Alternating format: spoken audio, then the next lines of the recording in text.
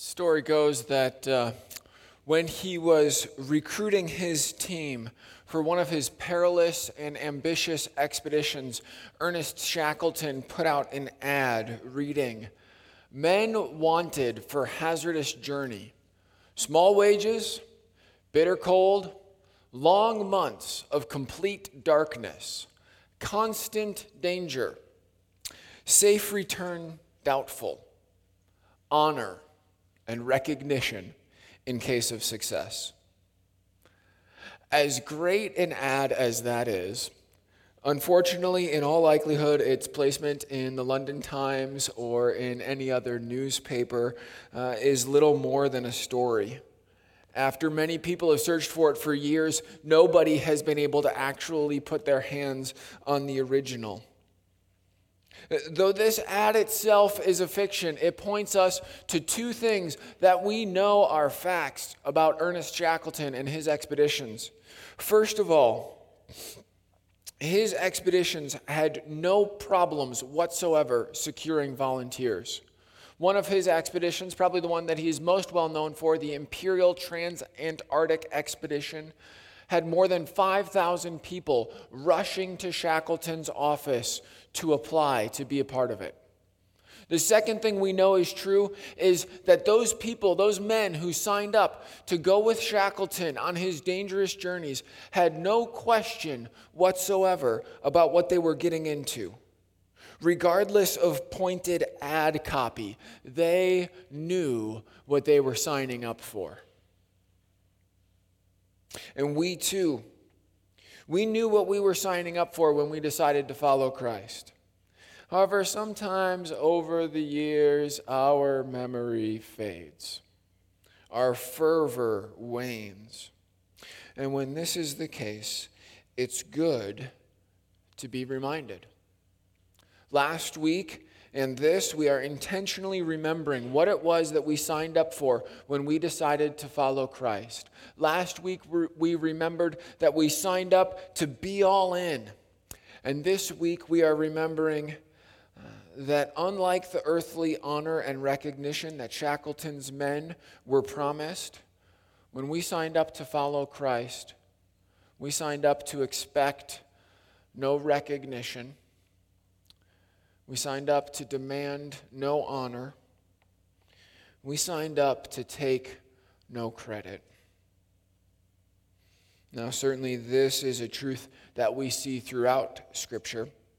But today we're going to focus on a passage in John chapter 6.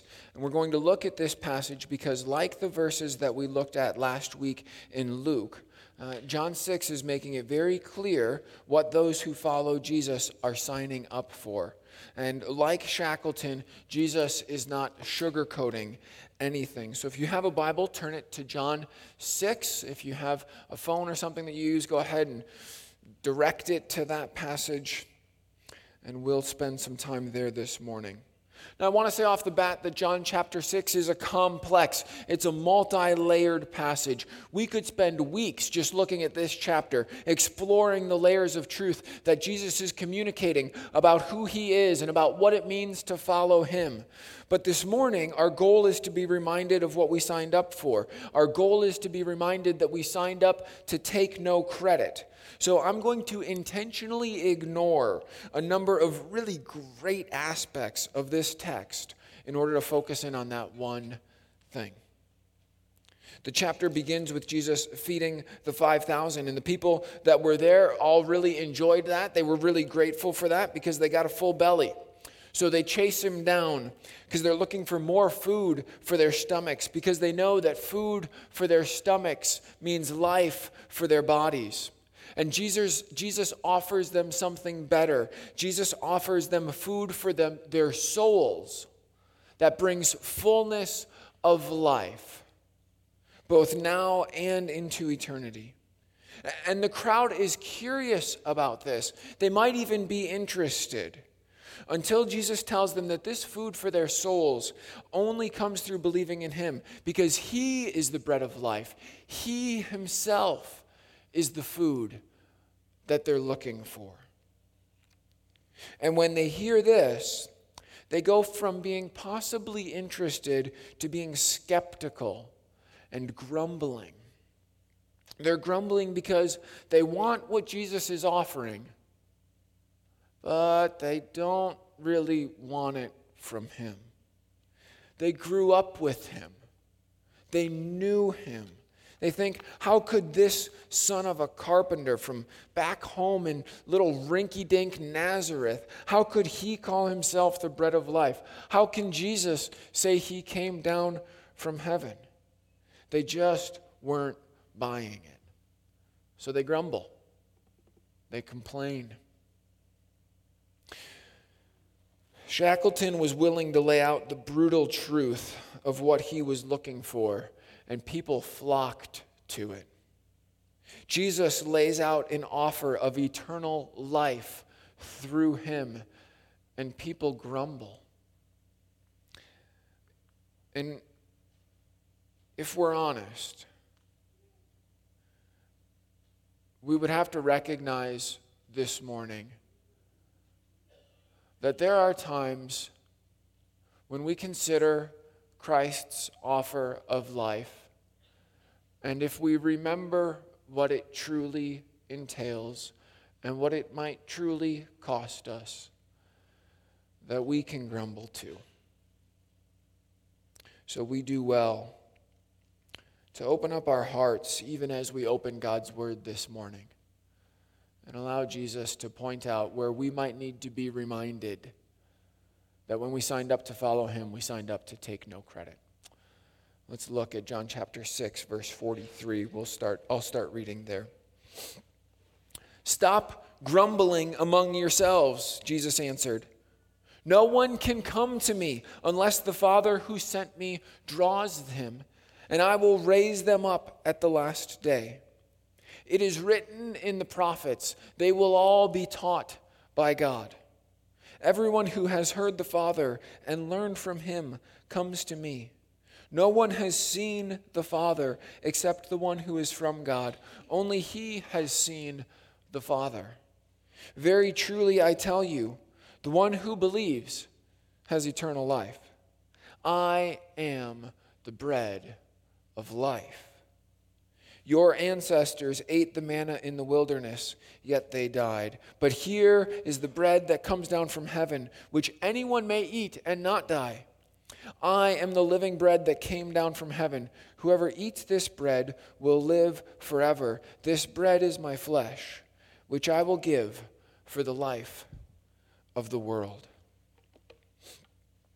I love the way that these verses open up. It's just another instance where Jesus pulls no punches. I imagine that he's speaking to this crowd, and there are these people over off to the side, and they're, can you believe he's from Nazareth? We know they're grumbling under their breath, whispering, thinking Jesus doesn't observe their murmurings in the back of the classroom.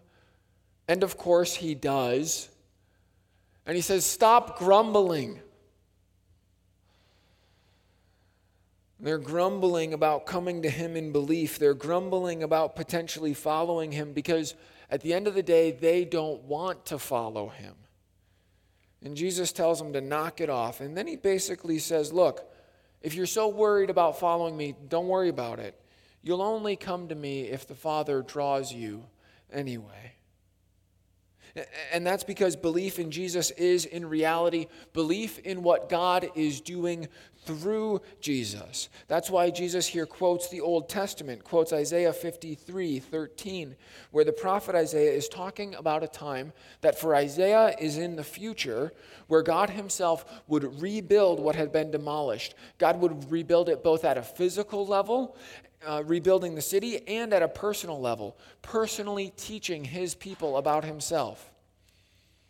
Jesus tells the crowd to stop grumbling about coming to him for life, because coming to Jesus in belief and receiving life in him isn't just about coming to Jesus. It's about coming to God the Father. And it's not hard to imagine then or now someone saying, well, if it's about coming to the Father, how do we do that? How do we come to somebody we haven't seen? How do we believe in God the Father when he's hidden from us? Jesus acknowledges this in verses 46 and 47, and at the same time that he acknowledges that it's hard to believe in one you have not seen, he again declares that belief in him, belief in Jesus, is the only path to life. Jesus is the bread that brings life. Jesus has seen the Father who draws us to him, and it is only belief in Jesus that brings eternal life. It's common, and it's all too easy for any of us to, like the crowd thousands of years ago, want an experience of something bigger than ourselves, to want bread for our souls, but to want it on my terms. It's all too easy, even for those who are willing to come to Christ to feed their souls, to somehow think that it is our righteousness, our intelligence, something within ourselves that brings us to belief in Christ. And we forget that it's God who worked in us to draw us to the life that we hunger for. So instead of forgetting, we need to remember that when we signed up to follow Christ, we signed up to take no credit. This becomes all the more clear in verses 47 and following. Jesus points back to a story that the crowd would have been familiar with, and many of us are as well, to illustrate what he's talking about when he calls himself the bread of life. He points back to the Israelites eating manna in the wilderness. And just as the manna came from God, Jesus comes from God. And just as the manna provided sustenance in a place that was otherwise barren, otherwise desert, Jesus provides life in a world otherwise devoid of it. Manna was the bread that sustained physical life. Jesus is saying that he is the bread that opens the door to fullness of life, both now and into eternity. I love this picture of manna because it's such a clear reminder that we can't take credit for signing up to follow Christ. Could the Israelites take credit for the manna that they gathered each morning? No. They didn't plant it. They didn't water it. They didn't cultivate it. They didn't harvest it. All they did was open up the door to their tent, walk out, and there it is on the ground. They pick it up and they eat and they have life. We can't take credit for God sending Jesus to give us life. We didn't do anything to make it happen. All we can do is believe and receive. And when we do that, we remember that we can take no more credit for the life we receive from Christ than the Israelites could have taken for the manna that fed them as they wandered in the wilderness. That brings us up to verse 51. And in verse 51, Jesus sums up what he's been saying, and he draws a couple of new conclusions. And he does this with 4 pretty straightforward statements. First, he says, I'm the bread. Secondly, he says, you've got to eat the bread to get the life. Then he starts to push it further. He starts to draw some new conclusions. And he says, the bread is my flesh, and I give my flesh for the life of the world. Jesus is saying, look, you don't get life simply by knowing about bread, but by eating it. And in the same way, we don't step into the life that Jesus offers just by knowing about him, but by believing in him. It's a reminder that life comes from something outside of us, not from something within ourselves. The fullness of life that we long for will never come about by looking more inside and trying to find it within us. The fullness of life that we need comes from belief in Christ, not from ourselves. We can't work our way into life through our own effort any more than we can avoid becoming dehydrated by swallowing our own spit. Life comes from outside us, so we can't take the credit. And that's what Jesus is saying at the end of verse 51 when he says, "This bread is my flesh, which I give for the world." The sustenance we need comes from outside ourselves, and it isn't earned, it isn't worked for, it's given. What a beautiful truth. Have you been looking for something on your own efforts, in your own self? You haven't been able to find it? Are you weary of that? Come to Jesus. He gives himself for the life of the world. It's a beautiful truth. But by the time we get to the end of verse 51, we also look at the way that Jesus is expressing this beautiful truth, and I think we would be right to say, starting to get a little awkward. We can be okay with this abstract idea of Jesus saying that he's the bread of life, but he's not leaving it in the abstract anymore. He's pushing it beyond that. He's saying that the bread is his flesh, and that we need to eat it. So we're right to ask, what's going on here? What's he talking about? Let's read the rest of our passage for this morning, and then we'll deal with some of these difficulties and discover what Jesus is teaching. Verse 52. Then the Jews began to argue sharply among themselves. "How can this man give us his flesh to eat?" Jesus said to them, "Very truly I tell you, unless you eat the flesh of the Son of Man and drink his blood, you have no life in you. Whoever eats my flesh and drinks my blood has eternal life, and I will raise them up at the last day. For my flesh is real food, and my blood is real drink. Whoever eats my flesh and drinks my blood remains in me, and I in them. Just as the living Father sent me, and I live because of the Father, so the one who feeds on me will live because of me. This is the bread that came down from heaven. Your ancestors ate manna and died, but whoever feeds on this bread will live forever." So the crowd that Jesus was talking with has moved from grumbling to arguing.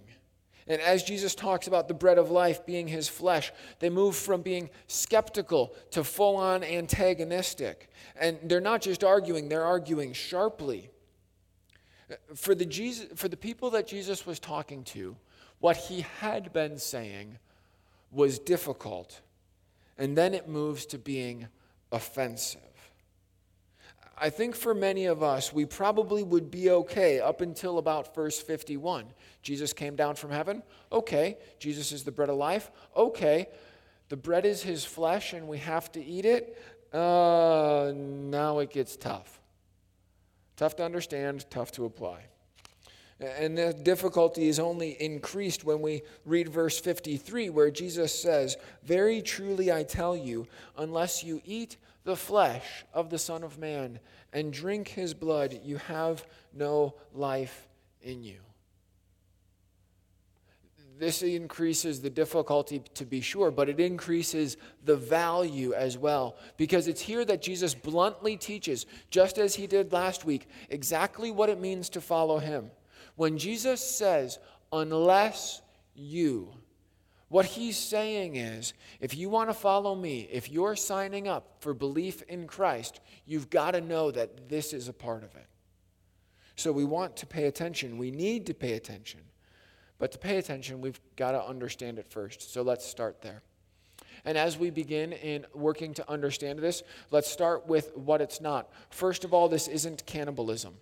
Jesus isn't saying that his followers should take a chomp out of his arm, okay? That's not only repulsive, it's impossible, and it doesn't follow the logic of what John is writing. Though John is writing about a situation where people were face to face with Jesus, he's writing for an audience that never would have had that opportunity. And we know that Jesus' offer of life isn't only for those who had physical access to his body 2,000 years ago. This isn't cannibalism. So then, as believers, our minds would likely jump to the idea of communion to understand what Jesus is saying, right? After all, on the surface, this seems similar to Jesus' discussion with his disciples when he's instituting the Lord's Supper. Just before he's betrayed and crucified, Jesus is eating a Passover meal with his disciples, and he takes bread, and after he breaks it, he gives it to them, and he says, "This is my body." We'll remember that together in a couple of minutes at the end of the service. But while there are some surface similarities here to communion, we start to dig a little deeper and we see that things don't totally line up. For one thing, in each of the accounts of Jesus instituting communion, he gives the disciples bread and he calls it his body. Throughout this chapter, throughout this account, that's not the word that Jesus uses. Instead, he uses the word flesh. These are two different words in our English translations, and there are two different words in the Greek underneath our English translations. What Jesus is commanding here is more drastic. It's more visceral than his teachings on communion. And additionally, we've got to recognize that though we know the end of the story as we read this part, the audience, both that was right there physically with Jesus and John's original readers, would not have known the end of the story when they were reading chapter 6. Up until this point, Jesus has no references to communion. There's no reason to think, if you were coming across this the first time, that Jesus would be talking about what we now call communion. Additionally, whenever the word talks about communion, whenever Scripture talks about communion, whether in the Gospels or elsewhere, it's always in the context of an actual meal. There's no actual meal going on here. So at the end of the day, we recognize that to understand this as referring to communion would likely push us toward an untenable understanding of what is happening when we remember Jesus with bread and juice. We believe that in communion we are eating bread and drinking juice as a reminder of the sacrifice of Christ. We do not believe that we are somehow actually eating Jesus' flesh and drinking his blood. Communion is a visible expression of the gospel. It's the one that we can see and touch and taste. It nourishes our souls.